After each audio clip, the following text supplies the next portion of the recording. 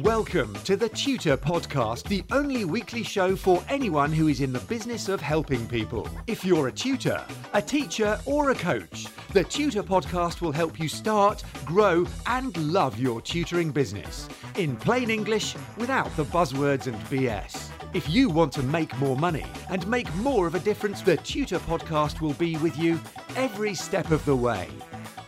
Hi, it's Neil here with episode 234 of the Tutor Podcast, the Monday morning show for anyone in the business of helping people. So without further ado, let's crack on with the show. Now, we all know that the easiest person to lie to is you. You lie to yourself. We always say we believe our own bullshit. We tell ourselves great little stories about how wonderfully things are going, how excellent we are, or otherwise. And we kind of kid ourselves into thinking that we're always doing what's best at the time. We tell ourselves that we're being productive, that we're busy. We tell ourselves these lovely little stories of how good we are while we're watching Netflix or yet another ridiculous YouTube clip. I've fallen foul of this, same as you have, in all probability, unless you're an exceptional superhuman being.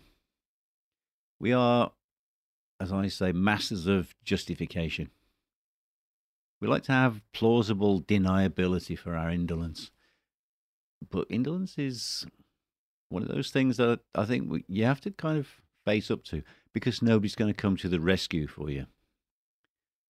And the idea that somehow you can justify doing nothing for yourself is a viable position. It simply appalls me. And it's the same when you convince yourself, or you tell yourself a wonderful story about why doing that particular daft thing is actually a brilliant idea right now. Now, my take on everything that I've just spoken about is this. We can all very easily create our own reality distortion continuum. Coil it around ourselves and our business, where we can happily delude ourselves that everything is peachy or everything is crap, that we're right or that we're wrong, that things are going up or down, or any other point on the continuum. So my question is this: why the bloody hell do we do this? The answer is because facing up to things and being completely objective is a big ask. It's not an easy thing to do. Because when you face up to the truth, you find that the truth is often inconvenient and it's seldom what you really want to hear. As Jack Nicholson's character yelled in the film A Few Good Men, "You want the truth? You can handle the truth." Now, we're not in a court-martial, and thankfully I'm not Jack Nicholson, much as I admire some of his work. But I think that getting to the truth is an inherently courageous thing. You've got to ask yourself some very hard questions and insist on giving yourself straight answers. Some suggestion is actually this. Ask yourself some serious questions. How am I doing in my business? Really, how am I doing in the business? Get in touch with what former General Electric CEO Jack Welch says is the reality. Ask the question, what's the reality here? Don't kid yourself, don't puff things up or fluff it out. Just tell the truth, and you can look reality in the face and act accordingly. Ask yourself, where am I going with things as they currently are? What's your trajectory? Is it sustainable? Is it profitable? Can it grow? What are the threats to the business and the way I do things? As you do that, you can start to ask another question that follows it. That question is, what am I missing here? What are the opportunities I haven't noticed? What are the pathways I haven't followed? Where are the pitfalls that I could fall into? Because if you're not looking for them, you could just drop into a big hole. Then ask yourself, what are the benefits of action or inaction on a particular idea or behavior? That'll allow you to think about the opportunity costs of action or inaction. That's the price you'll pay for doing something, because you'll be unable to do other things at the time. So that should give you insight on what the reality is of the up and down sides to action A, B, C, or X, Y, Z in the real world, not the way you'd like it to go down. Another question I love is, what am I doing now? This is all about time. Is this thing that I'm doing right now the best use of my time and talents? And doing this podcast is because as I'm writing this and then recording it, I'm also running these questions back and forth in my own mind. Ask yourself, what else could I be doing with this finite amount of time? Would it be more useful, more profitable, more beneficial, or less than what you're currently doing? Then ask yourself the classic questions.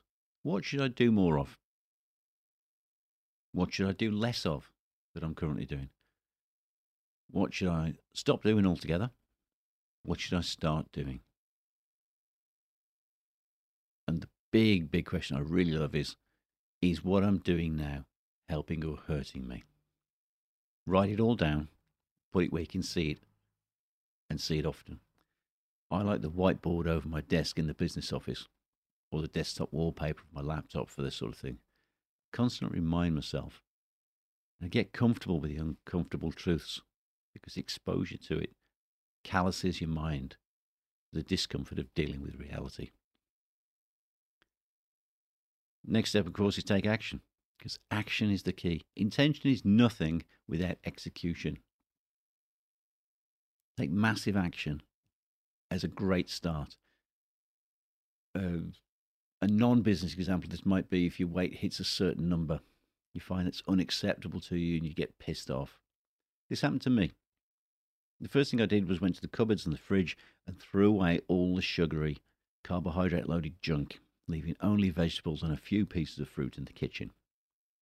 What I know is that the environment defeats willpower, and if I took massive immediate action to change the environment, I wouldn't have to use so much willpower, because I'm a bit of a weakling in that respect. The truth is that I know that if it's in the house, I'll grab a pastry, have a sandwich, or the occasional cake. Yeah, occasional.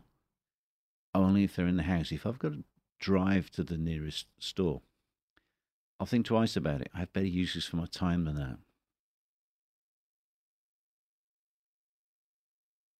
Then more action.